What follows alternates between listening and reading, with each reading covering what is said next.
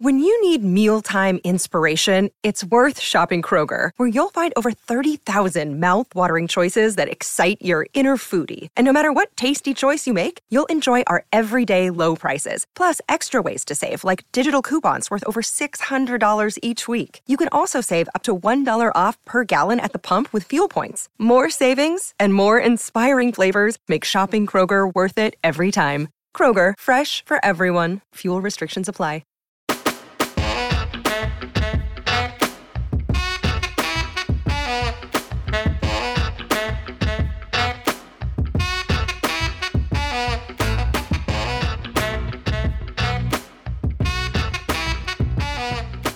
Everybody, and thanks for joining us for the PHNX Suns post-game show brought to you by the DraftKings Sportsbook app, America's #1 sportsbook app. Don't forget to hit that like button, subscribe wherever you get your podcast, and leave us a 5-star review. Ride, baby. I'm Lindsay Smith here with Saul Bookman and Espo. Gerald Bourguet will hopefully be joining us here shortly. This up, Emma, for us. Crank it! Because we got to get the vibe too.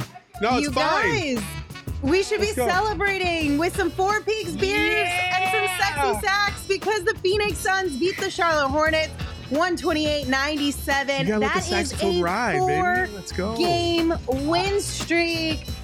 Crack them open if you got them, especially if they are Four Peaks beer. You ready for some ASMR? Come on, win. Curve everything else. Win, win, win, win. Hey. Cheers, everybody. We won. Congratulations to us. Sounds like the Suns are back. We're celebrating with some Four Peaks beer. If you guys are not celebrating with some, highly recommend you get some. Also, don't forget, our last Wednesdays are back, and we are going to be out at the 8th Street Pub in Tempe all day tomorrow, the entire PHNX crew. All of our shows are live and in person, so come hang out with us anytime tomorrow and enjoy some $3 beer specials, some bomb chicken tenders. Come see me and we can debate about whether or not Chris Paul is washed or not. We'll have that conversation for another day. But just a reminder, you do have to be 21 years or older, and we ask that you enjoy responsibly. You guys. We're over 500. Fantastic. What a time to be alive. I am so stoked right now. The Suns are back. We're back. The Sexy Sax is back. I think we should just go ahead and name our DraftKings King of the Game off the top because he's back too. Yes, we are talking about Cam Johnson. He had himself another night, finishing with 24 points. He was 6 of 7 from deep. He also added in 3 rebounds and 3 assists. And might I add, in just 18 minutes this evening, he outscored the Hornets in the first quarter. He did. Cam Johnson in the first quarter had 16 points. Charlotte had 15 points. Damn Skippy. Not to mention, he was 6 of 6 from the field and 4 of 4 from deep. You know who the only person that could stop him is? Monty Williams. Took him out, and then he went cold. Did we ever find that graphic? Mr. Freeze. We'll have to get that Senior Freeze. Mr. Freeze. That's what Monty does best. He sees that you're on a heater, and he walks up behind you, and he goes, frozen. But it's okay because Cam did come back. He did knock down a few more shots, a couple three. Or no, actually, he didn't get any more threes. No, he did. Sorry, I was 6 of 6 from the field. I'm sorry. No. Mixing up my 6. Maybe. I don't know. Somewhere. Yeah. All right. Cool. No. We're all on the same page now. You guys get it, right? He did come back in. He did knock down a few more shots, including a couple more threes. So that's all good. The one thing, though, I will say, when it comes to Cam Johnson, is I'm a little bit nervous. He's like watching your kids learn how to drive. Oh, I don't know what that feels like, but I can imagine it'd be stressful. It's nerve-wracking because at any moment you feel like something bad's about to happen. Yeah. But even if they seem like they have control, and that watching Cam Johnson play basketball now because of his injury history, it's like, yay! Like the dunk. I was like, oh my God. That awkward. Mm-hmm. Look, he's the new TJ Warren. No. Don't you do that to him. Dude gets all sorts of weird freak injuries. Don't you do that to him. I refuse. No, TJ Warren. His face is swollen on one half We're right not now. going to disrespect Cam Johnson by giving him the TJ Warren label. I'm not saying his game is TJ Warren. His luck is TJ Warren. Again, I don't know that I'd even go that far because I don't know that I would say TJ's situation was all luck.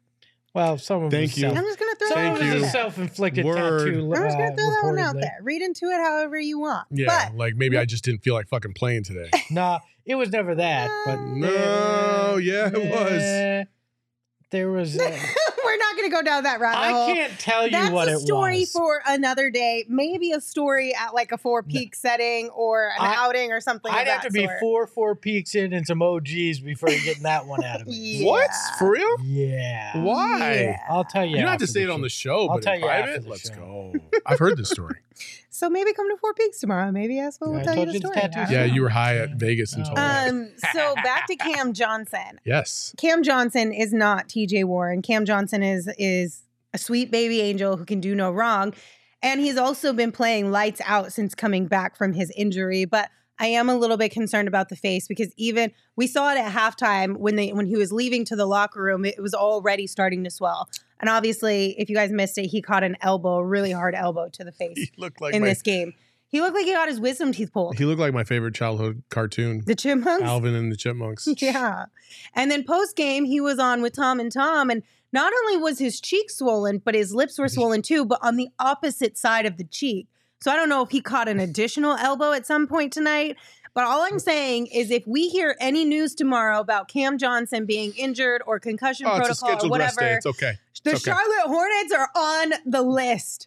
All of them, the whole organization. But he's not injury prone. That's not fair, though. Don't claim he's that. Jared How was going dare to you? rue the day he ever said that.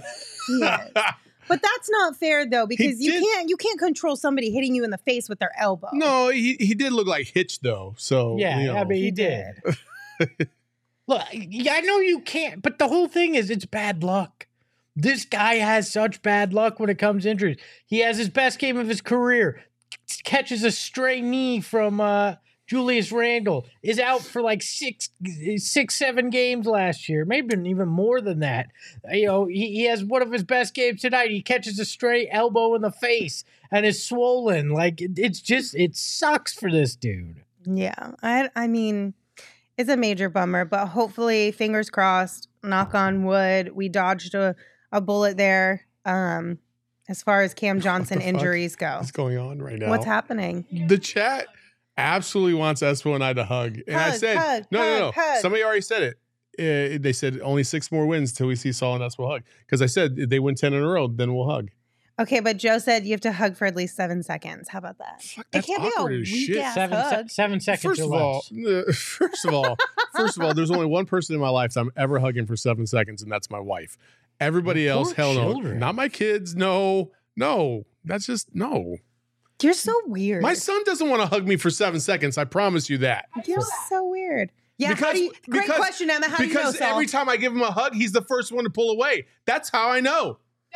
Because he feels For- you're For uncomfortable. $20, I'll give anybody a Yes. 7-second hug. I don't care. No. That's bullshit. I'm not hugging nobody for 7 seconds. Anyway. Well, by the way, if you guys want to hear Gerald's win, you gotta hit that like button. There, she yeah, we played already it. played it. Did you miss it? Why did you play that?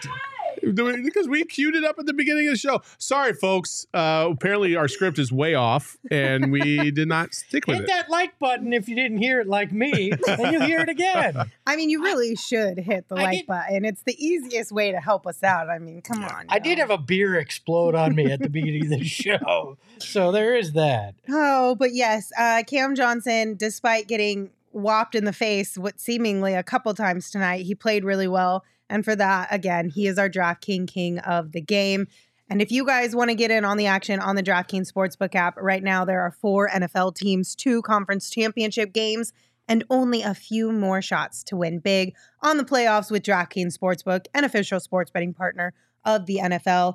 Counting down to Super Bowl 57, new customers can bet just $5 to get $200 in free bets instantly. So make sure you download the DraftKings Sportsbook app and use that code PHNX because, like I said, new customers can bet $5 on the conference championships and get $200 in free bucks instantly only at DraftKings Sportsbook with the code PHNX. Minimum age and eligibility restrictions apply. See show notes for details. Our bets tonight. on the DraftKings Sportsbook app. Not good. Not great, Bob. Not great. Not great at all. Fucking Chad is funny today. We all lost. All three of us lost our bets on the DraftKings Sportsbook app. To be fair, the only reason I lost was because for once in his entire life, Monty Williams decided to rest Mikal Bridges too early. Well, to be fair, that's why I lost too. I mean, That's why I lost. I'm just saying. I I guess we all have excuses. Yeah, I mean, it's all on Monty. I needed It's Mikal. Monty's I needed to You be. needed a I need double-double? Mikal as well, but you know. yeah, but do you think Mikal would have had a double-double in Oh, yeah. like 8 million minutes? percent. Oh, 1,000,000%. Oh yeah, Bro. Yeah, For I sure. mean, he would have gotten those 5 assists to two Bro. steals Oh, yeah. I needed. absolutely. I mean, it's absolutely. no doubt. Y'all are out of your damn You know, minds. why don't we give each of us a win on this, right? We can do that. Yeah, You know, that's we'll take perfect. the money. Yeah. Mm-mm. You can take your win, No? and we'll all call it good. What minus 110 isn't the same as plus 3,000 or plus 3,500? I don't know. Can you do math? Yeah, we would have won Is it over the same? $300. Is it the same? You Well, tell me hey, so. Is sorry.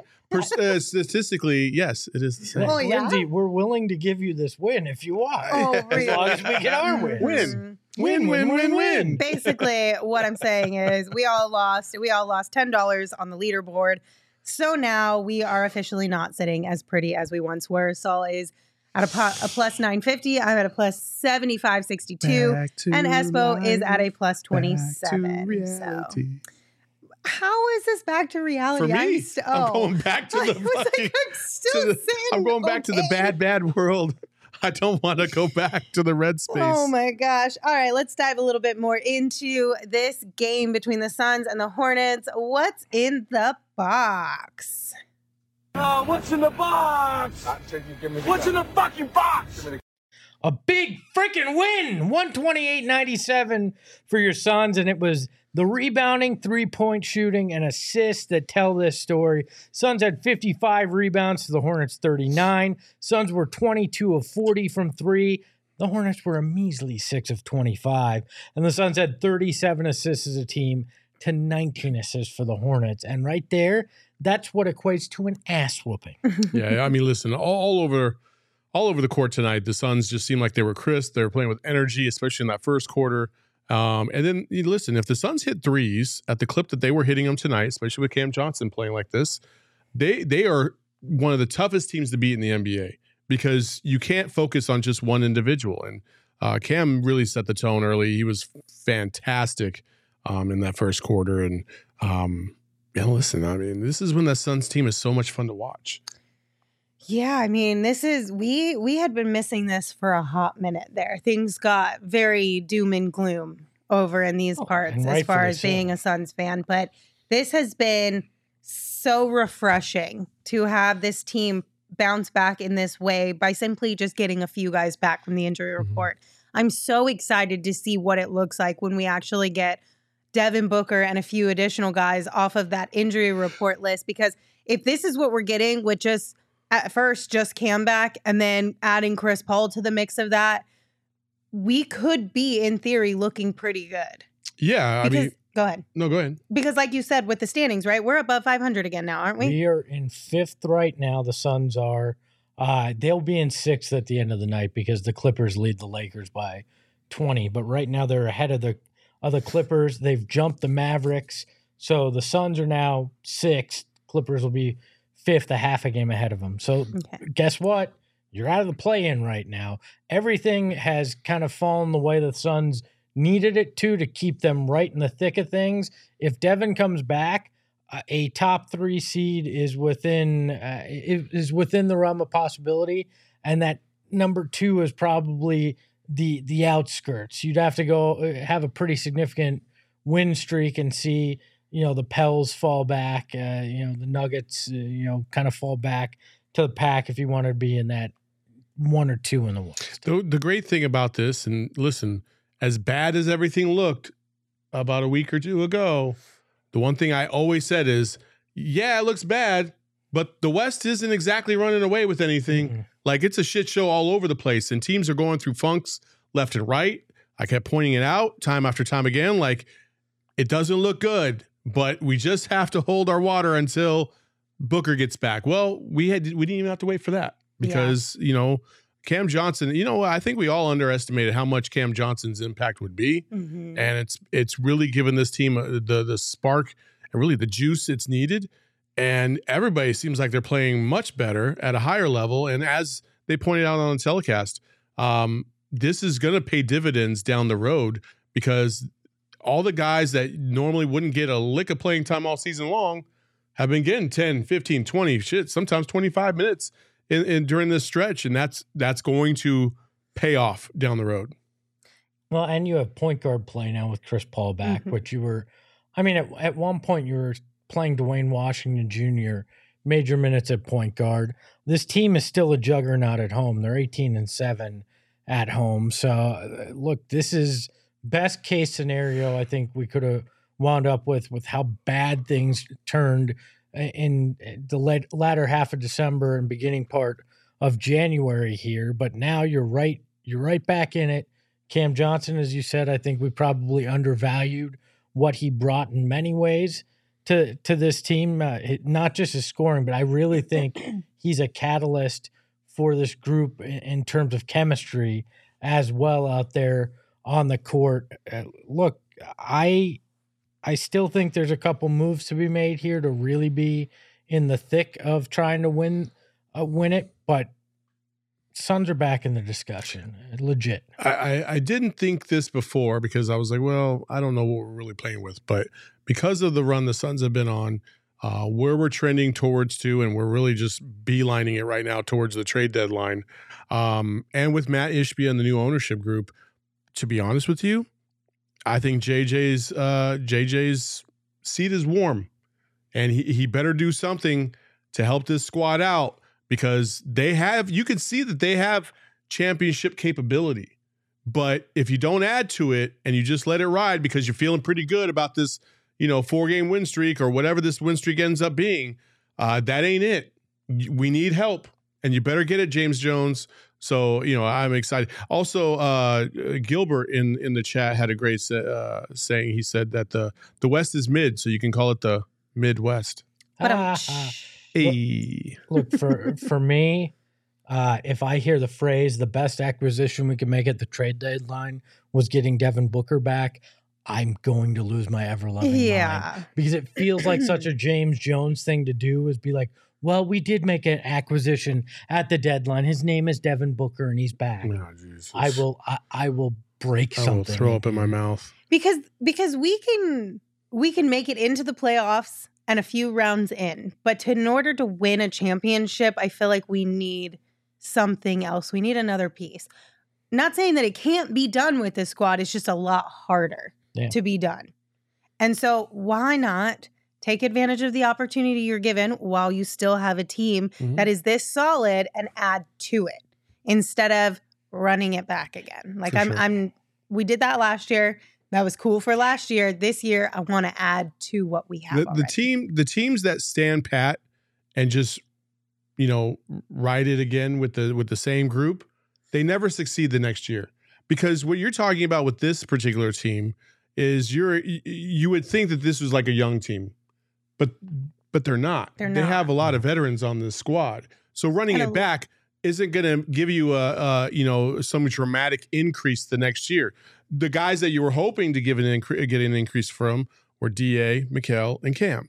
Well, Mikal and Cam seem like Cam looks like he's really like he hasn't missed a beat. Could you imagine if Cam didn't get hit or? Oh, I know. Yeah. But yeah. And then Mikal, he seems like he's putting his stuff together, and he didn't have 20 plus tonight, but he was still very, very good. And then DA, and DA is the biggest.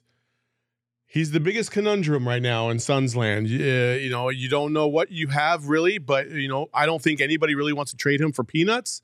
But at the same time, people do doubt whether or not he has what it takes to really contribute at a high level to get this team to a championship. What I will say is this, and I'm not trying to excuse DA, and I've gone through the numbers, but what I will say is there's a remarkable difference between DeAndre Ayton in the regular season and DeAndre Ayton in the playoffs, and we have to keep remembering that because he has showed up the last 2 years in the playoffs. He has. The numbers tell us that.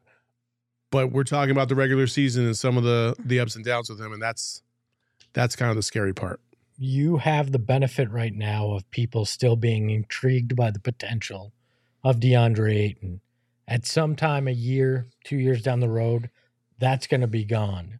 I think you may be able to capitalize and get the most you'll ever be able to get for DeAndre Ayton right now. So I'm not sure that it's the right move, but I think if you're looking to, if the plan is to move him eventually, now's probably the best. So I would disagree with that, and the reason why I would disagree with that is because I think if you get through the playoffs, and he resumes, he does DA playoff stuff. Then at that point, not only is there's no trade clause out the window, and you could trade him for whatever, his value's very high, and then that's when I think his potential value is as high as it can be. And then when James Jones won't want to deal him. Look, I don't know that you're. You gotta make up your mind one way or the other. If you're JJ, I mean, we're playing. I think we're playing a big what if on assuming he's going to be something great in the playoffs too, right? This team needs something.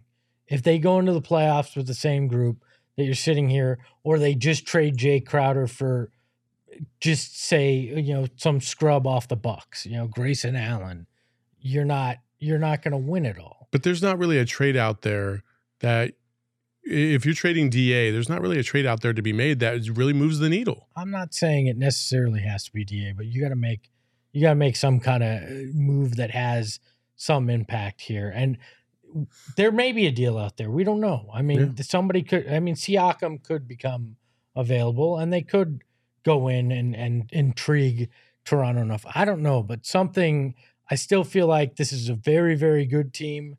They need something to get over the hump.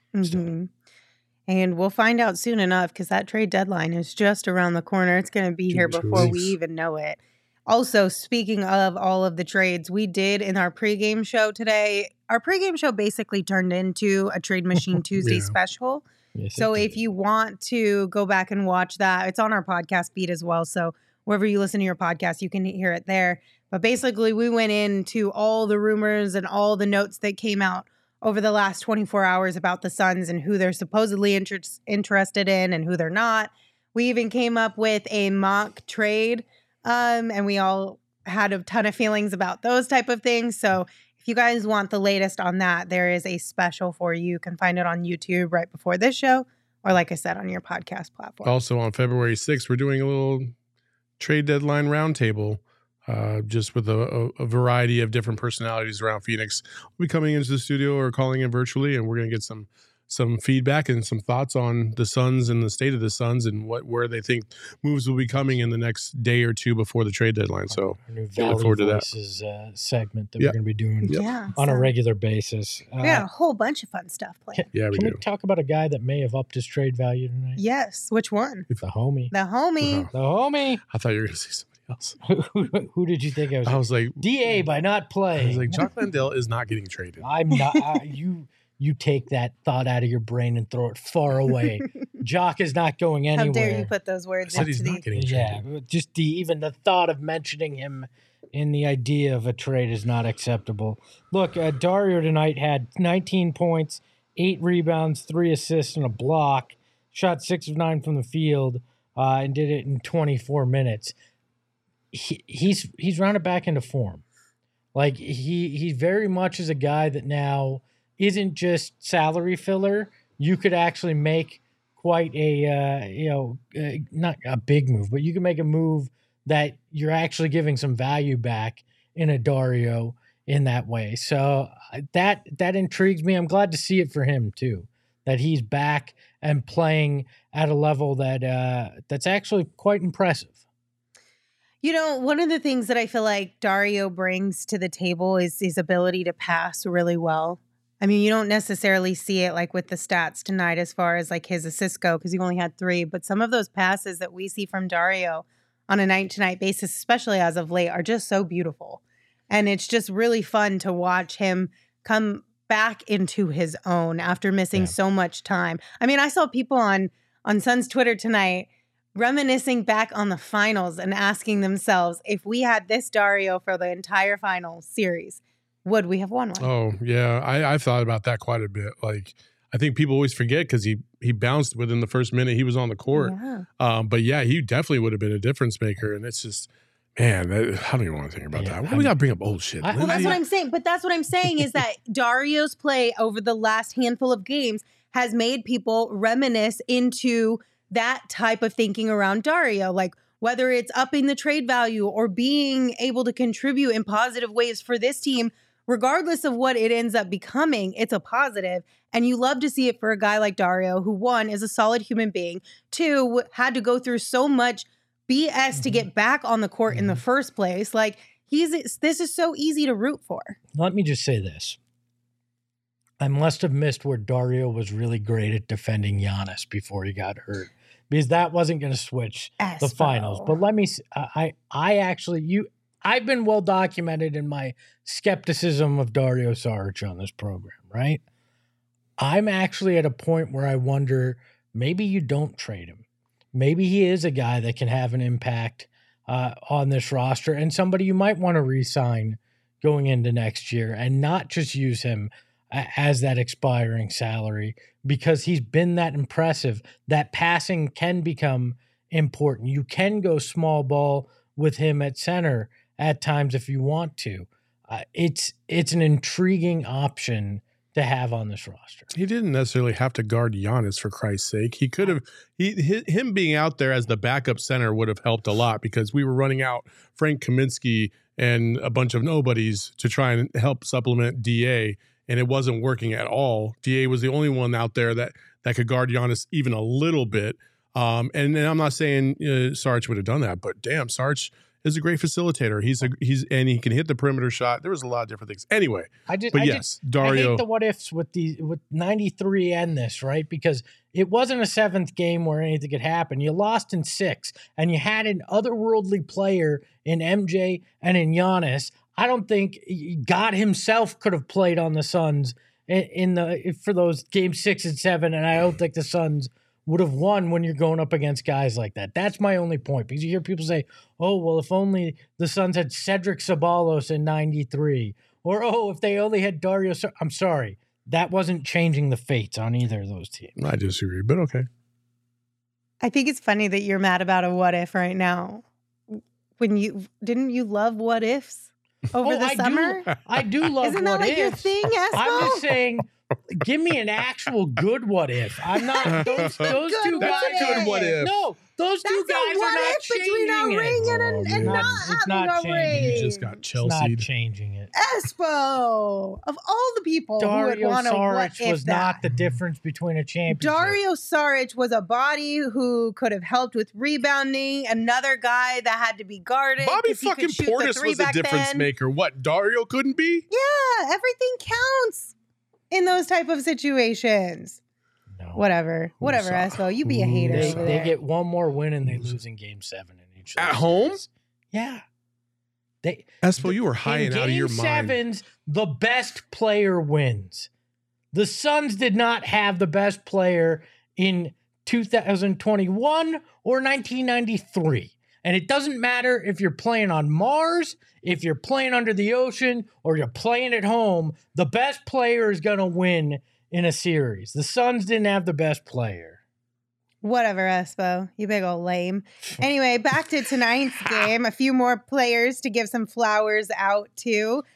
Since we're talking about big men out there, let's also continue down and give a little bit of love to Jock Landale. Tonight he had a career-high 3 threes for the first time in his career in Let's a game. go, Jock, he had baby. 13 points and 3 rebounds in 10 minutes.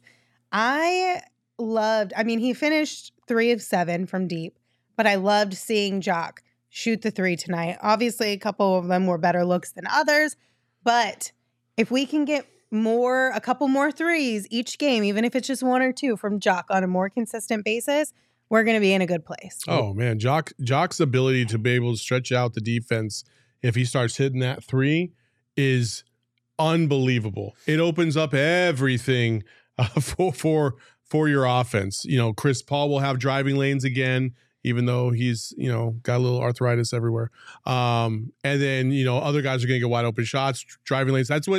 That's how this team thrives. I think that's one of the issues that people have with DA is that he's not a stretch big, right? He can hit the mid-range, but he can't stretch out to 3 consistently, which honestly, side note, watching him in college, I'm shocked right now because I was watching highlights earlier.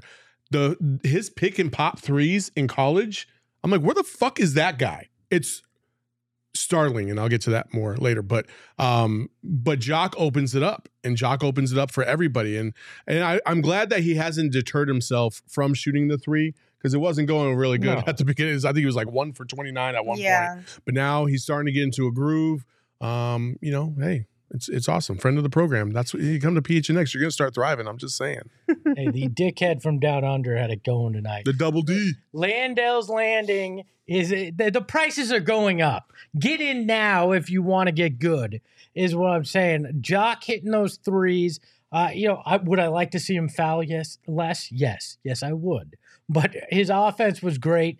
He had the hustle plays, and I think he probably would have had close to 20 points if he hadn't gotten in foul trouble, because he really had it going offensively. And quite frankly, the Hornets didn't have a real answer for him either out there tonight. So I'm glad to see him rolling. I take full credit whenever he gives me shit. They seem to do well, as the Girthlings were pointing out. So Jock, come in and call me whatever you want, whenever you want, and we'll have some fun banter if you'd like. Also, I feel like from the foul perspective, correct me if I'm wrong, but is this Jock's second year in the league? Yes. It'll come with time. He'll learn a little bit more. He'll get more experience and reps. And again, going back to what they all were talking about when we were in the thick of it, having to figure out how to be on and perform when you don't know the type of minutes you're going to see night in and night out, what expectations are going to be put on your plate night in and night out. Like, Jock will get there. I have all the faith in the world that Jock will be able to figure it out. He has done really well, in my opinion, in the role they've asked him to do, and being able to kind of adjust in that way, considering it is his second year in the league, right? Like, I think that's something that's easy to forget when it comes to Jock, because we've been with most of these guys on the squad for a hot minute now. So everyone knows what's expected in all these different situations and scenarios. Well, look, and early on, you want to come into a new team and impress. And everything that was said in preseason was so glowing about Jock, and talking about his shooting ability, his impact, all these things. I think he probably felt a lot of pressure to come out and show out, right? So a lot of times when you're in your own head, you can shoot poorly.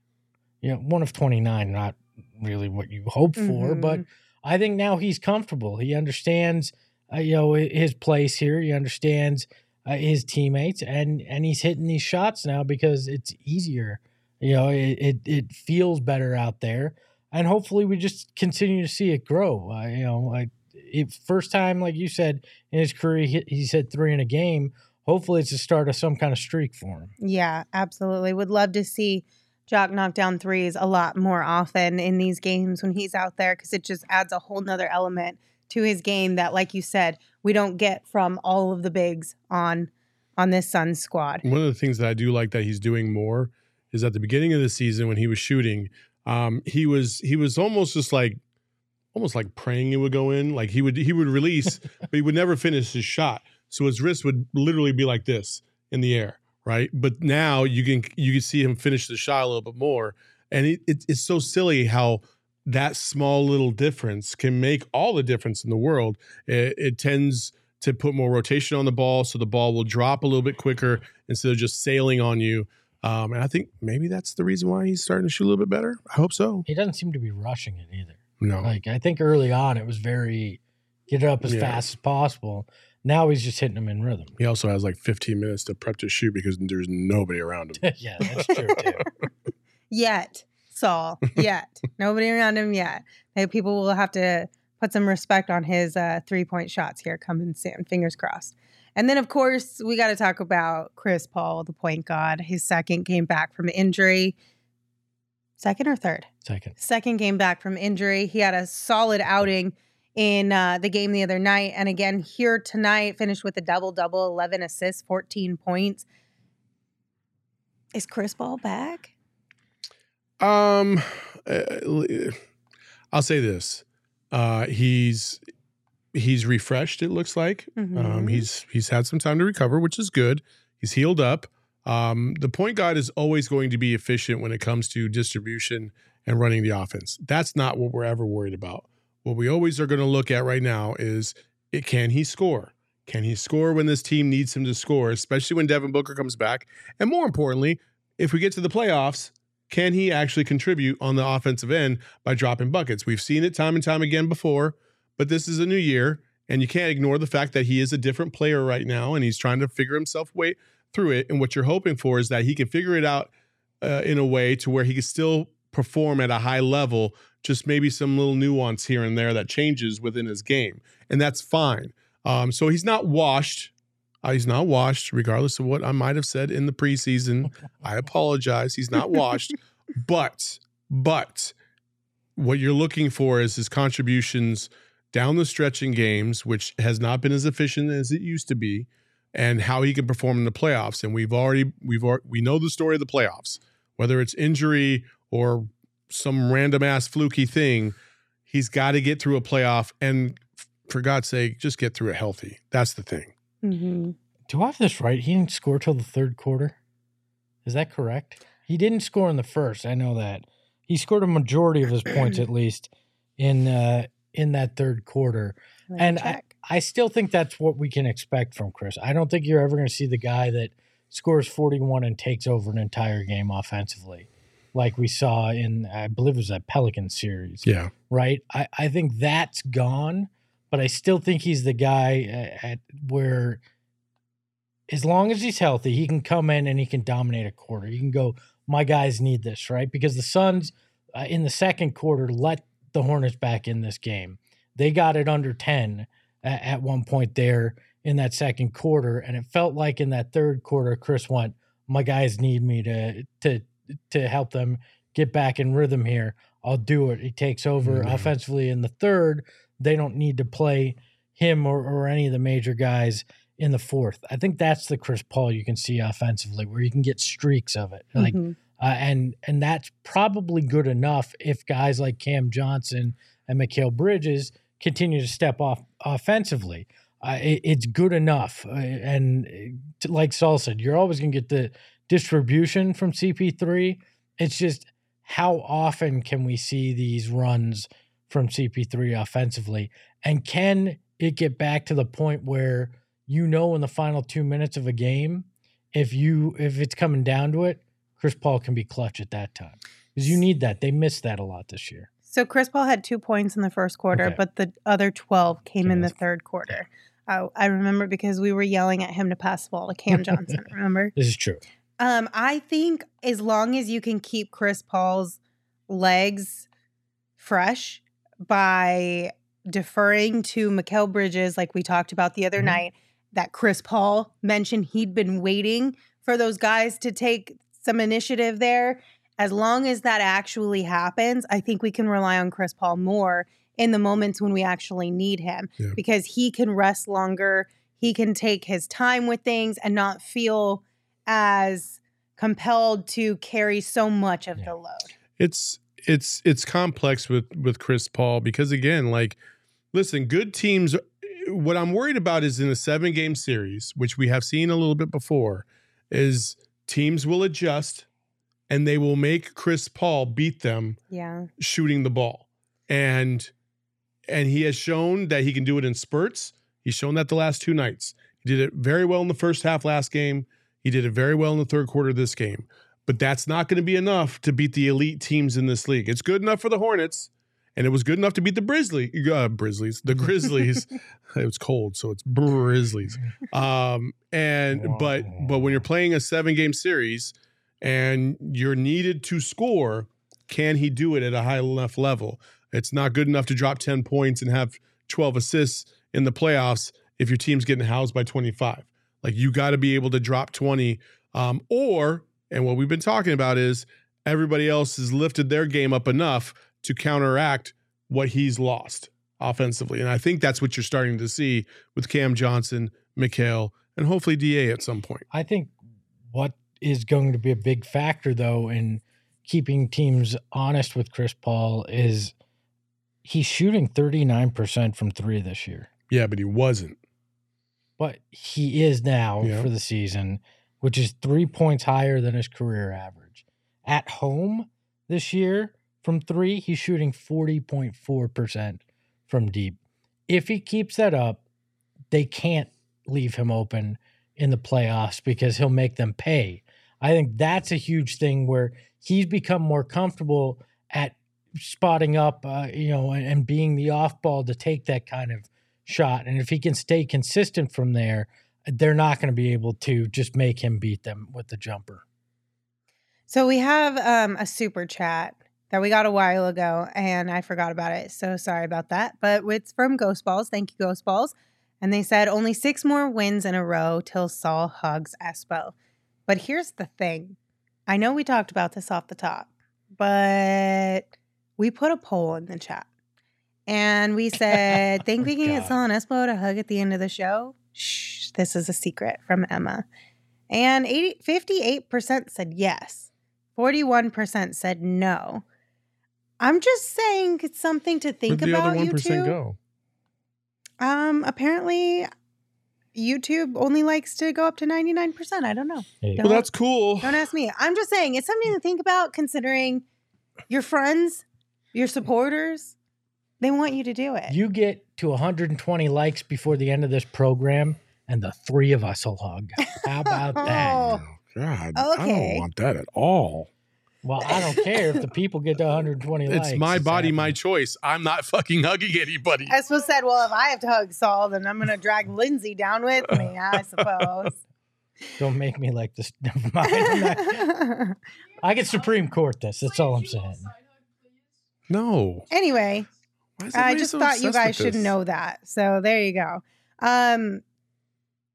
Just more love, more kindness. Where Saul. is the love? I just gave love to Chris Paul. That's enough for me. The love, the love, the love. 10 games. love, 10 games in a row. That's not hard. more fun, more Suns win, more furniture. If you are in the market for some new furniture for your house, your apartment, your office, wherever it may be, More Furniture is the place to go to save big on the best furniture in the Valley. They have fantastic options, and they also have white glove delivery, which we got here for our office furniture at PHNX. And that is the best part about More Furniture because you don't have to lift a finger. They will package everything up, deliver it smoothly, unpack it for you, perfect condition, all the things. All you have to do is check out and then wait for it to show up at your house. It's literally the easiest way to get new furniture, and you can find them at morefurniture.com. We might be living in a fantasy world if we honestly expect Espo and Saul to hug, but at least we can potentially make some money on Underdog Fantasy. Euphoria 35 is living in a fantasy world because he thinks Alex Len is really better than DA. What? Yeah. I didn't hear what you said. Euphoria 35 in the chat is living in a fantasy world because he or she says next someone throw out Alex Len is better than DA. Well, because I don't think Euphoria 35 thinks that. Oh, yeah, you're right. You're it's right. the My bad. chat that's Yeah, having all this conversation Yeah. around who's better than DA and who's not. That's what they did the other night, too. Yeah. I got you. But Underdog Fantasy is really fun. You don't have to worry about deciding who's better between Alex Len and DeAndre Ayton on there.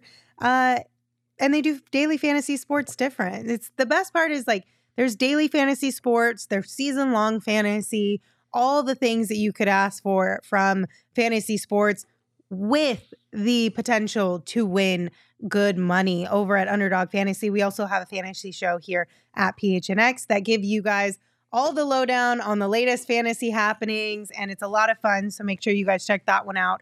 But right now, it is really easy to get started. Just go to underdogfantasy.com or download the app, but make sure you sign up with the promo code PHNX because when you use that promo code, Underdog will match your first deposit up to $100. So there was a question in the chat. Go ahead. The Girthlings somehow gave us a famous couple name. Yes, I saw it.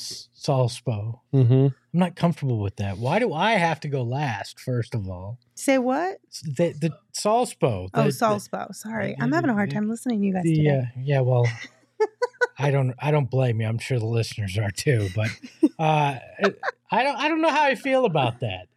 A celebrity couple name for Saul and I. What is it supposed to be? S-all? That sounds better.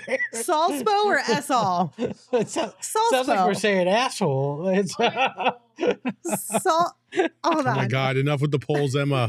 Oh, my gosh. Saul Spo or Esol. It's definitely Solspo. I'm sorry, Espo. I really want off this ride. Why? It's so weird. It is what it is. We have a couple of questions from I love answering questions from Let's the do chat. this. Let's do it. So first one, we'll start with Magic here. A super chat. Thank you so much for your super chat. Said, DA will be the best two-way center in the league. We will miss him if we trade him. I am the DA stan and proud. I will preach keep DA all day. So there's a couple things going on here, and I'll go ahead and say some of the things that I've kind of come across with DA. DA is efficient, but the Suns statistically are not dramatically better or worse with or without him. That's basically what I've come across, and that's basically what I've come down to. There's a lot of things that. The good thing is that there's a lot of things within his own control that he can improve on, like effort, being focused in games, things of that nature, developing ball handling skills, footwork. That all needs improved. But will he do it? I don't know. And until that does happen, he will be forever at the mercy of everybody else that is trying to feed this to him, to try to get him motivated.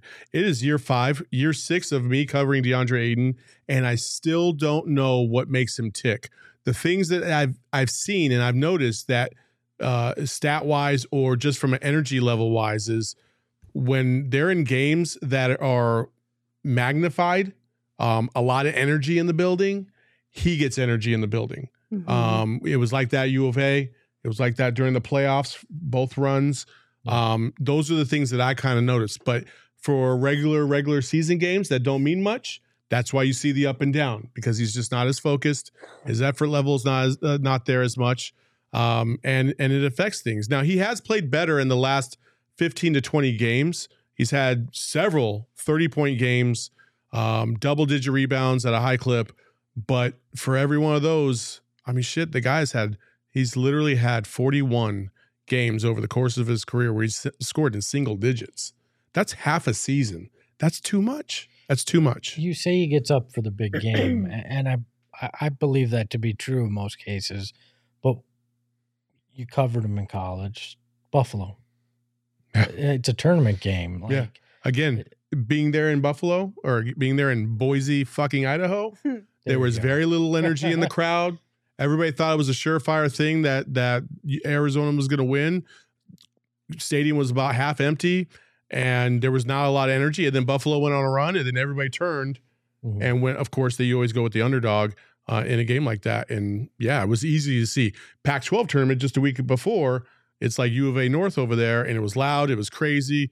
Riley Hawkins had got a dunk on somebody's head and stepped over him, and the crowd was going crazy. He was pumped up from the jump. Like, it was just a different vibe. And you saw that in the playoffs too. Like, he's just a different energetic guy in the playoffs. But you need DA during this regular season, and you can't always try to hype him up. And listen, guys that constantly need to be prodded to play at a high level, those aren't necessarily guys you want on your team all the time. Can you hire a coach in that second row that literally is just the Suns got hired me today, and I go over there and I'll just type whisper man. a whole bunch of negative shit in his ear and see what happens. I mean, I don't know that it's always a reaction to negative. I think it'll also be a reaction to positive. But I think he's gotten both. Yeah. I think he's gotten both. Listen, if you tried one thing a million times and it's not working, you're going to try something else.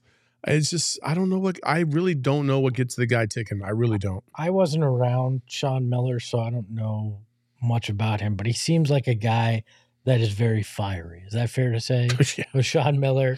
And it seemed like he got the most out of DA in most situations at U of A. Is Monty's temperament not just the kind of thing that motivates DA? Like, is this quiet, pensive, folksy, I'm going to give you a quote, but I'm not going to, I know it got overblown, but not talking to DA for a summer, to me, feels more like that does the opposite of, like, he seems like a guy that needs can't wait to see this season. We're going to get at it. Here's what I'm thinking, or you need to get your ass in the gym, and be on him. And maybe that's part of this. Maybe Monty isn't the right guy to unlock what DA needs. That very well could be true, and that's a great point. Monty might not be the one to be able to solve the riddle as DA, but there's not many coaches that are Sean Miller-esque in the NBA. Thibodeau's one of those guys that'll he will get on your ass in a second. But there's just not a lot of those kind of guys. Now, maybe if maybe a nice balance of the two, like Steve Kerr, Popovich, you know what I mean? Like maybe they can figure it out. Maybe Nick Nurse could figure it out in Toronto, because that's a rumor. So I don't know. But at the end of the day, as a player, you got to own it yourself. You got to want it yourself.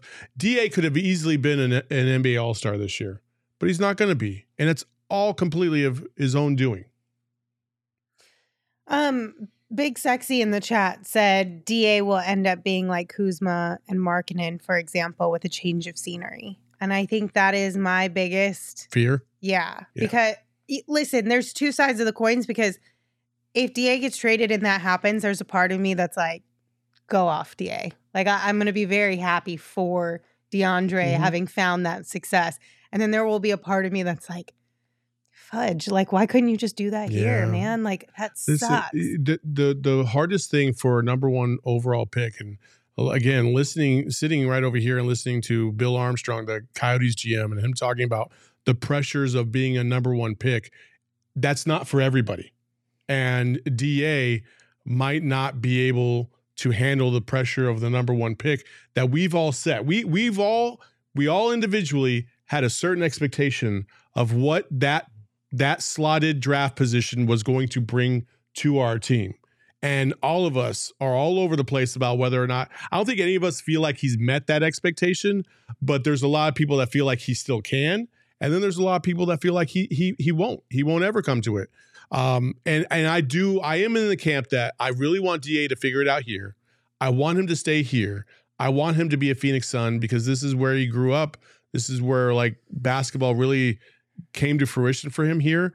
But I also acknowledge that sometimes a change of scenery is just better for some players, and to be able to move on and succeed. It happened with Jermaine O'Neal when he went from the Trailblazers, where he was barely averaging 5 points a game and he was fresh out of high school and he was immature. He went to the Pacers and boom, unlocked, started averaging 15, 20 points a game, and he flourished with the Pacers. You know what I mean? LaMarcus Aldridge, same thing, kind of a slow start to his career.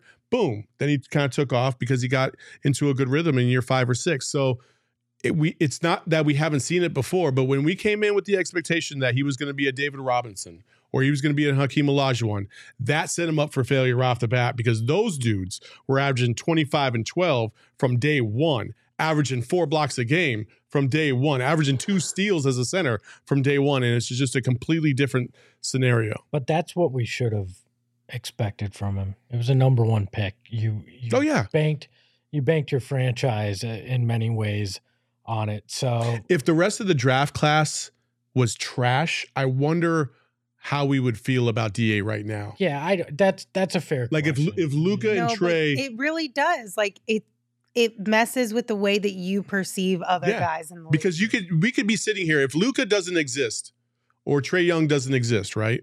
We could be sitting here and be like, well, we got the best player in the draft that year. So we would be content with it, right? Yeah. What you guys bring up, if DA goes and plays better at the second place, as long as the return you get for him makes you better, I'm fine with it and I'm happy for DA. If they had let him walk to Indiana and this summer and he went and balled out in Indiana, I would have lost my ever-loving mind. But again, it all depends on what he does, right? If we lose DA and he goes and averages 30 and 15, and the guy we got in is averaging, 20 and 10, but for a couple seasons, that guy's going to feel the pressure of the fan base because we let the number one pick go, and look at him flourishing over there. We should have kept him. And it'll be the same thing all over again. Win a title and none of it matters. Win a title. It's and that simple. And majority of it goes out the window because that's what matters the most. I feel something. That's what matters the most. Ooh. Oh, you know what I feel. Ooh. In the darkness, beyond the light, there shall only be one. Welcome to Hi, Gerald. Hey guys, how's it going? Who the hell are those kids? You ask this every This time is there's the thing kids that they back do there. where this is the What? thing that they do where they have fans on the court after the game and it's very loud. So we're gonna try and push through this. Okay. First things first, how's Cam Johnson's face? To be honest, it looks a little bit swollen right now. He said he was fine. He did say, yeah, I did take a shot to the face. He was glad he had his mouth guard in, but fortunately it doesn't seem like it's going to be anything that's going to hold him out. But yeah, his face looked a little bit swollen after the game. You don't think this is going to hold him out? No, I don't think so. Did anybody call him Puff? No one called him. Or Cheeks? Anybody call him Cheeks? I don't. Gerald's like, No. you guys are weird. Why are you asking me these questions? It's been a very weird show. Let me tell you that Well, we're right now. glad to hear that Cam Johnson seemingly will be okay, because that did make us all very nervous, a little bit concerned, because obviously he did come back and play, but he didn't play a whole lot in the second half of this game. But neither did quite a few of the starters for the Suns. But Cam had a great night. That dunk kind of scared us a little bit too, but the three-point shooting was fantastic. What did Monty and the guys have to say about Cam's performance tonight? Yeah, I mean, obviously, Monty was kind of preaching caution, like, okay, he's not going to be able to come out there every other game and continue to do this. It's going to take him a while to build up his endurance. That's why he didn't play as much. And also the fact that the Suns were able to open it up in the fourth quarter and kind of put the game away.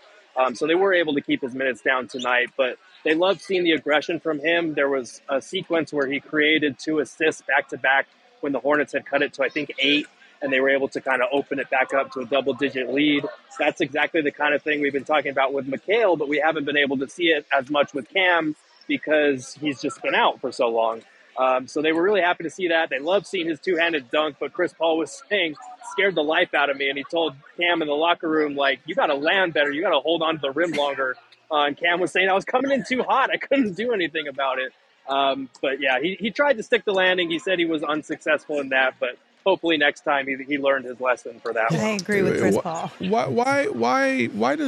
Why does Monty always want to freeze out a player? I know he's on a time restriction, but Cam was shooting lights out in the first quarter. Like, why? Why pull him out? Because as soon as he pulled him out, he went on ice. Well, I mean, yeah, but they won the game by like 30 points, and Cam was able to keep his minutes down. So that's the most important thing. Like, we can nitpick here and there, but he's on a minutes restriction. So as much as it sucks to see him light it up and then get taken out, it's for a reason. And for once, Monty is actually using caution when it comes to these guys. We saw the other night, Chris Paul came back and played 38 minutes. So with a guy that missed 37 games with a serious knee injury, I'd much rather see that. Boo, But it's a tendency. It's a tendency. 30 Cam Johnson points in the first it's a quarter. tendency. Oh, DA's on a heater. Take him out. Boop. Mr. Freeze. Mr. Freeze. I'm just talking about tonight specifically, but I get what you're saying. Gerald, Dario played well yet again tonight. Did Monty share any thoughts? Did you get a chance to talk to Dario? And if not, what were your thoughts on Dario? Yeah, I mean, the guys were all super complimentary. Monty called him a warrior, and all of the guys were saying, knowing that what he's been through just to get back to this point. Chris Paul said he's happier for Dario playing this way than probably anybody on the roster, just because of the battle to get back to this stage. And they've all said he looks like the Dario Saric pre-injury, the Dario of old, the one that we're used to seeing. And I kind of tend to agree. He's been stringing together a couple of really good performances over the last couple of weeks. He's been letting it fly from 3. He's been setting guys up with some pretty snazzy passes, and he even went for it all tonight with the poster dunk. The other night, Jock was joking. They share their lockers are right next to each other. He was joking his coast-to-coast layup. He should have tried to dunk it, and he tried to dunk it tonight. And Jock Landale was laughing. He was saying, "I know. Look what happened when he tried to dunk it." So they got a kick out of that. Monty joked that the rim must have moved on him when he went up for that. Dario said he's going to stick to his jump stops and pump fakes from now on. But it's cool to see how much joy there is around the team right now, not just because they're winning again, but because they're getting contributions from a lot of guys that have been on the sidelines for a while now. I'm concerned because even I'm now thinking maybe they should keep Dario. I like what I'm seeing from this guy. I have been giving Dario flowers, which means he obviously has made an impact. Yeah, I mean, I don't know. It's tough. If this is the Dario that they get, maybe he's more valuable than whatever they're going to trade for. But again, we don't know how the trade market is unfolding. And if the Suns can bring in an upgrade of some sort, they should do that. You know, the center spot is pretty log jammed. But if he's able to play the 4 spot the way he has next to Jock Landale recently, maybe that changes the math a little bit. I don't know. It depends on who's available, though. Gerald, I have 2 questions. First, actually, we just got word that we have a live image of Monty talking to Cam Johnson right after he pulled him out. There it is. Oh, okay, cool. Mr.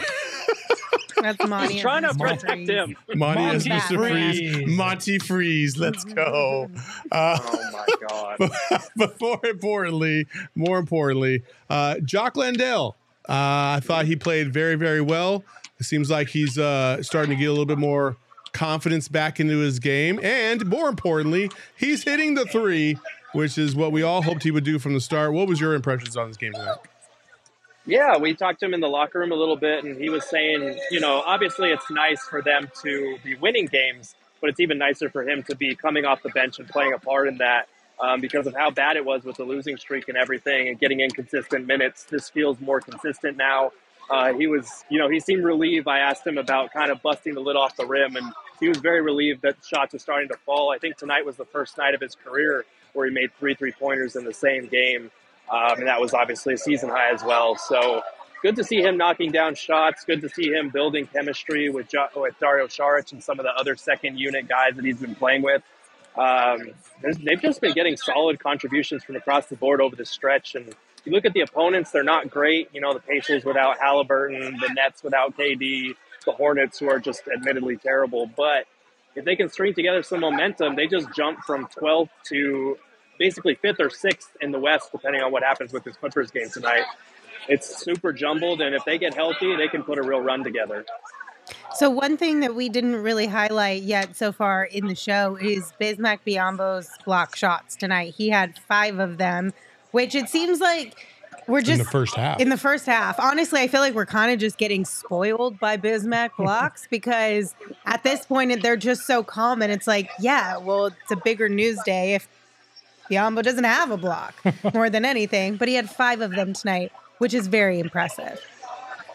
Yeah, I mean, this is actually something I'll be writing about for this week because he talked to us at Shoot Around today and gave me like a 3-minute response on how he approaches blocking shots that was just incredibly insightful. So I'm really excited for people to read that. But everybody talks about how much work he puts in as far as film study, as far as the energy that he brings off the bench. And how nice it is to have a guy that you can funnel offensive players in towards the rim and let Bismack take care of it, you know, with the chase down blocks or the weak side rotations. He really knows his craft as far as being a shot blocker. There's a reason he was, I think, the 102nd guy to record 1,000 blocks for his career. So the Suns are very cognizant of what he brings to the table on that front. And it's really cool to see him just rack up some of those highlights like that. Didn't he have a nickname for Mikal Bridges this morning that we'd never heard before? What was that? Yeah, so he was asked who the funniest son is on the team, and he was saying, I'd probably have to say small boy, Mikal Bridges. And we were like, small boy, where does that come from? And he's like, he's a small boy. So I have no idea where it comes from. I think they just give each other nicknames for the hell of it sometimes. Like Mikal calls Saban Lee Saban. They just come up with the goofiest nicknames for each other. And apparently Biz is just making fun of Mikal for being, I don't know, shorter than him or skinnier than him. I have no idea. Hold on. I loved that. That made me laugh so hard today. Like, Biz calling Mikal small boy is the funniest thing. Hold on. Mikal just mispronounces Saban's name, and it's like, it's a nickname. No, you got his name wrong. That's what you did. Like, I think that's the joke because everyone keeps calling him Sabian or like different versions of his actual name. I think I passed their, like, because in the locker room they have little post-game smoothies or whatever that have their names on it. I don't know if it was a typo or if somebody was messing around, but I'm pretty sure it said Sabon on his smoothie the other night. Oh, no. Sabon. oh, Mikal's like, running the smoothie station. His sister's name is Cinna. It's like his Get it? Cinnabon. I got you. Okay. Cinnabon Lee. like a little bit of an initiation, like gentle hazing, whatever the word for that would be. Kinder, I guess Yeah, I you would could say say. so. Yeah, that's funny. All right. Well, anything else that stuck out to you from Monty or the guys tonight, Gerald? Nope, just another win, and now we got Dallas on Thursday, and that'll be kind of a real test for this team after some of the opponents they face. So it'll be interesting to see how they're able to ride this momentum into that game. Do you expect DA to possibly be back for that game? I would be surprised if he's not. He was at the practice facility this morning on the treadmill, kind of not running, but walking, jogging a little bit. He was upgraded to doubtful before the game, before being downgraded back to out again. So I think with an extra day in between, he should be back Thursday, but we'll see what they have to say in practice tomorrow. Gerald, is there any chance that Devin Booker makes a surprise return? I would say those chances are slim to none. Tomorrow is the 4-week reevaluation period to the day, and we were told we would get an update on him either tomorrow or sometime this week. But, you know, they kicked us out of shoot-around early today because he was trying to get some one-on-one in, but that's the most he's done, even close to contact. So I'd be shocked if he's cleared for Thursday's game. Dallas, Luka, TNT. Rivals week. It sounds like the kind of thing that Booker goes, to hell with it. I'm going to try to come back. Yeah, but did he not learn his lesson from Christmas Day, Espo? We're not going to sit here and say that he's coming back when we just I didn't say he we're giving was. Cam Johnson 15 minutes a game because he's on a minutes restriction, even though he was on an all-time heater in the first quarter. No, Booker, sit your ass down till you're absolutely healthy, then you can come back. What if I think he should have learned his lesson from the Christmas Day game when he came back too soon. So hopefully You'd like to think so. You'd like to think so. Lord have mercy. If not, we got issues and we need to have a conversation with Devin Armani Booker. Gerald, thank you so much. We appreciate all of your insight tonight. Absolutely. You guys have a good night. Bye, Gerald. All right. So last couple things for you guys. The Suns are going to be playing a lot more at home over this last stretch of games for the regular season, which is great for all of you guys if you want to go see a game. And it's even better if you buy your tickets on the Game Time app, because on the Game Time app, you can save up to 60% on those tickets when you buy them last minute. And the best way to support us is by buying your tickets through the link in the description. Whether you are watching on YouTube, listening on whatever podcast platform you listen to your podcast on, the link will always be in the description of these shows, so it's easy for you to access and find at any point in time. Game Time works great for sporting events and concerts as well. So if you're looking to hit up either of those kind of shows or games, definitely check out the Game Time app before you buy your tickets anywhere else, because we want you to be able to save as much money as you can while also having a great time. I'm going to get those Taylor Swift tickets. You better. You better. And Saul, I know you love your friends over at Bad Birdie. It was actually really cool to see a lot of the Bad Birdie merch out at our tea party. Like, you guys have seen it around you've worn it around the office, and it looks great. Yeah, casually. Max always wears it on the days he does ad reads because he never gives me a heads up. He says, hey, by the way, you got to talk about Bad Birdie today. And I love talking about Bad Birdie because there's such a great merch site. Like, they have great merch. They have brand new hoodies. They got a lot of stuff on clearance, by the way, that you can go check it out. A bunch of colors. Plus, if you're going to go out to the Waste Management Open, you can't go out there looking like an asshole. Like, I don't know. Go to Bad Birdie. Go to Bad Birdie. Get yourself hooked up, and you can save yourself 15% by getting some sweet ass merch. And when you walk around that joint, people are just going to look at you and be like, "Damn, where'd you get that shirt? Where'd you get that quarter zip? Where'd you get that hat?" You just tell them, go to Bad Birdie. So go to badbirdie.com, badbirdiegolf.com, and use code PHNX_sports15 for 15% off on your next order. It's just that simple. That's simple. All right. My final question for the group, which includes the chat and the two of you. Uh-oh. We saw that at the Suns game tonight, there was a proposal. Oh. And I think it ended happily. It did. This one specifically happened in a suite, though. Mm-hmm. So my question is, are you on team proposing at sporting events? Is it different if it's in a suite versus like center court at a timeout or something of that sort? I think the younger you are, the more you're okay with it. But the older you get, the less you want it. That's kind of how I feel. Okay. Like, because I think when I was like 20, 25, if I was to do it, I think I've always thought about doing it, something like that. Like, oh, that'd be awesome.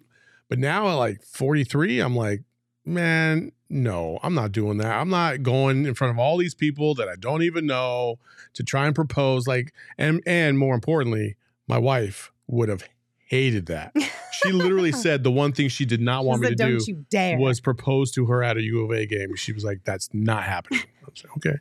I think it is total crap to ask somebody to marry you at a sporting event. It is not fair. It is uncomfortable. It puts that person in a position to feel pressure to say yes because you're in front of all those people. It's just not fair to do. I think it is a shitty, shitty thing to do to another human being. But congratulations to the couple that did it today.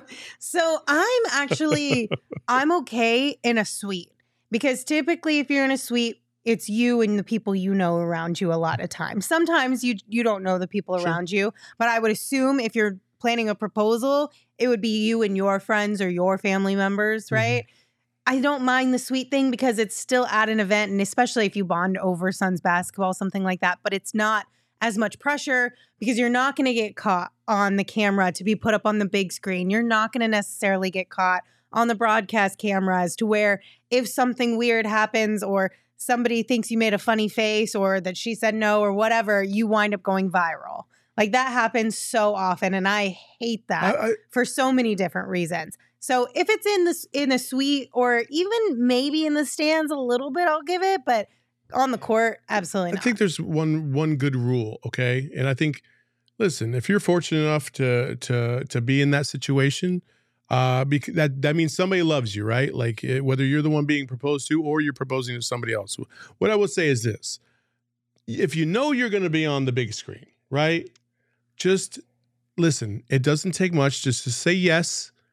And then once you leave, be like, bro, no, this ain't happening. Like, or woman, whatever. Like, I just like, that's a lot of humiliation. Now they set themselves up for failure. I will admit that, but just no. If you're gonna say no, say it in front of everybody. Why? Because why lie? I think that's worse, because then the person who asked thinks, oh, I've got my soulmate for the rest of my life, and then when you get alone, you're like, I'm not going to marry you. Low key though, Espo, if you ask somebody to marry you without having had the conversation and knowing for sure that you guys are on the same page, there are bigger issues at hand than making you feel bad. Have you not met somebody that is that unself-aware that they do that? That you would date for quite a while? If you're going to ask in front of that kind of group of people, you're probably one of those people who may not have had that discussion. What? Look, if you bonded over Suns basketball or any sporting event and you want to ask that person to marry you, call the team. Ask if you can get in the arena when not everybody's there. See, that would actually be nice, even better. Setting. Like if you got me access, like if we bonded over the Suns and you got me access to the arena where I'm allowed to like just explore almost to an extent, I feel like that's a little more meaningful. And then you get to have like a nice moment together, and it's not. Thank you, Tracy. This is why I love you. Me. No, she said absolutely not. I'm not going. Oh, okay. Yeah. Okay, my bad. I'm not going to lie in public to save face and then break a heart in private. Why not? My only thinking is, even as the person being proposed to in that situation, I wouldn't want to go. You're going to go viral if you do that. Yeah. And I don't want to go viral. You don't want to go viral for the. If somebody proposed to you and you said no, you're going viral. You're going viral, and he's going viral for the wrong reasons. Just save face for both people. Yeah. Get out and be like, bro, I don't want to marry you. I don't want to go viral for saying no. If you ask in public, you have to be asking knowing that there is a chance that you are going to go viral for her or him saying no. That's part of the price of admission to do this in front of all these people. Lying and then breaking somebody's heart is worse in private than doing it in public. Tracy like that. said, because integrity. Jeez, I come love it. on. Come on, have a heart. You're going to hurt that person much more by saying You yes really think and then No. saying no. Yes. No. Because that person is going to think that you have said yes to marry them. You will have to I got relive it in Listen. perpetuity on social media. Hey, remember this clip? And then you're Or- always going to have to see it. Or everybody's gonna go, hey, how'd the marriage go? How'd the wedding go? We saw you get proposed, and then you're gonna have to say, No, oh, because she said yes. when they just say yes, it doesn't go viral all the time. It only goes Thank you. viral if there's Thank you. something with If you it. are willing to ask in public, you are willing to go viral. You are actually wanting it to. If you're asking in public, you're asking for Okay, attention. I have a 50-50 split where I feel like we could all meet in the middle. What if the person who's being proposed to gets really excited, goes in for a hug and says, no fucking chance am I marrying you, Okay. but we're saving face right now, so pretend that I said yes and we're getting I'm off this fine court. with that because I don't know if then- anybody just heard anything I said because I covered the mic. Look, My bad. I agree with that. Then you're not lying in that you're being honest, but you're trying to save some emotional damage for the person. Hey, in can I public. drop a little tasty nugget Sure, from please my do. friends over at Google? The average engagement is 12 to 18 months long, and about 20% of weddings are called off after engagements. That's my little tasty nugget. You can, See? if hypothetically, I'm not picking sides She's here. advocating to say yes, wait 12 months, then say Well, no. you know, not even the 12 months, dog. You can wait like a month or some shit, and you can be like, wait, nah, this isn't for me. Or Oh, that's something. diabolical. seriously, I'm gonna say yes. For I'm real. gonna wear this ring Like, for a month. Okay, but at the same time, like the amount of pressure that you're putting on that person, like it's kind of hard to do that. Okay, I'm done. Good night. I mean, Oh, wait, listen, like you're just heartless if you're just going to destroy somebody because they felt like they were open enough to try and ask you to marriage, and you're going to get embarrassed. You're going to get embarrassed. They're going to get embarrassed. It's always going to live on social media. You'll be viral for about a week. But if you say yes and then you go home, you're like, I don't want to marry you. I just said that because I'm not ready to get married. I would rather Cool. you be embarrassed than me be embarrassed Yeah. if that's the case. That's just evil. I don't know, man. That's a tough one for How sure. about this? Don't ask in public, and then you don't have to put the other person in the very awkward No, position. how about where they this? have If you're going to decide. ask in public, have a conversation with your significant Yeah. other that you both are in agreement that you would like to be married to That- one another. That's true. That's Like, true. Have the conversation. I agree. For the Rodriguez, love of God. I you know what? I have a heart. That's why. Saul is trying to protect the person from public embarrassment, and he is kind of right. I agree. If the person doesn't know you're going to say yes, they've accepted that public embarrassment is part of I the don't- equation. I agree. I genuinely think that if you have not had that conversation with your significant other, where like you guys aren't on You the have no same page, business getting exactly, married. you have no like. You should not be proposing. Yeah, but okay, wait, time out. All right. So I was with my wife for, don't judge me, like 8 years before we got married. Okay, 5 years before I proposed. And I knew she was going to say yes. Like I wasn't going to ask if I didn't think she was going to say yes. But had I done it at a basketball game, like she didn't want, like Well, but you'd had the conversation, so you were aware she didn't want it at a basketball game. You knew that she'd say so yes. even in that moment, if she didn't want it at the basketball game, you think she should have said no right there on the spot, even though she does want to marry No. me. If you had that conversation and you did it at a U of A basketball game, she should have slapped you in the face right there for being dumb You're enough just to trying to ask be her funny right now. where she said you shouldn't ask her. Anyway, Would you like that hug now? Saul? should we wrap up with the Saul Espo hug? Oh my goodness. I don't All give a shit if right. we win 100 games in a row. I'm not hugging this man. You already said Well, now- 10. You now got you'll no embarrass takes me back. in public, Yeah, huh? I sure am. You'll embarrass As soon me as you come in for the public? hug, I'm just going to be like, nope, You can't just hug me and then tell me after you didn't want to. nope. Code said, what's the difference between that and asking in front of her family or yours? About 18,000 people And a lot and of the entire camera. internet. That'd probably be the biggest difference, I would say. Maybe a little more control over who shares the videos and the pictures And from that. So here's another question that I came across then, since we're here on this topic. And yeah, this is going to be done, but here we go. Real quick. If you propose and she says no or he says no, do they get to keep the ring? No.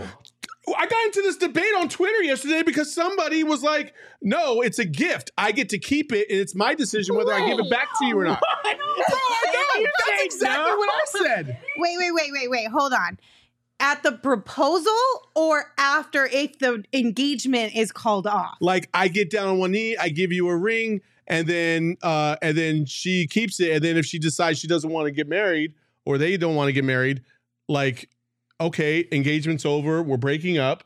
Do they get to keep the ring? If it's if the person who is being proposed to in the moment, if it's in the moment says no, absolutely What not. if they say yes, but then they decide to break it off? It depends. I think the etiquette is it depends on how it's broken off. If he cheats on her, Yeah, Yeah, she keeps the ring. let's just say it's an amicable breakup.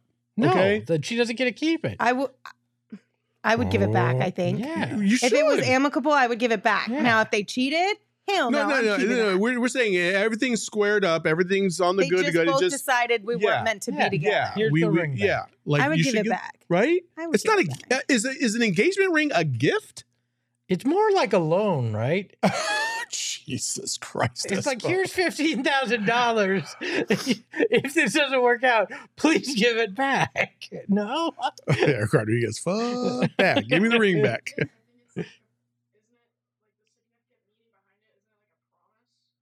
Well, yeah. Yeah, I mean, But it's a loan. it's not technically a gift. Like when you give it, there's something that's supposed to be returned, which is marriage, right? But if the marriage doesn't happen, shouldn't you keep the ring?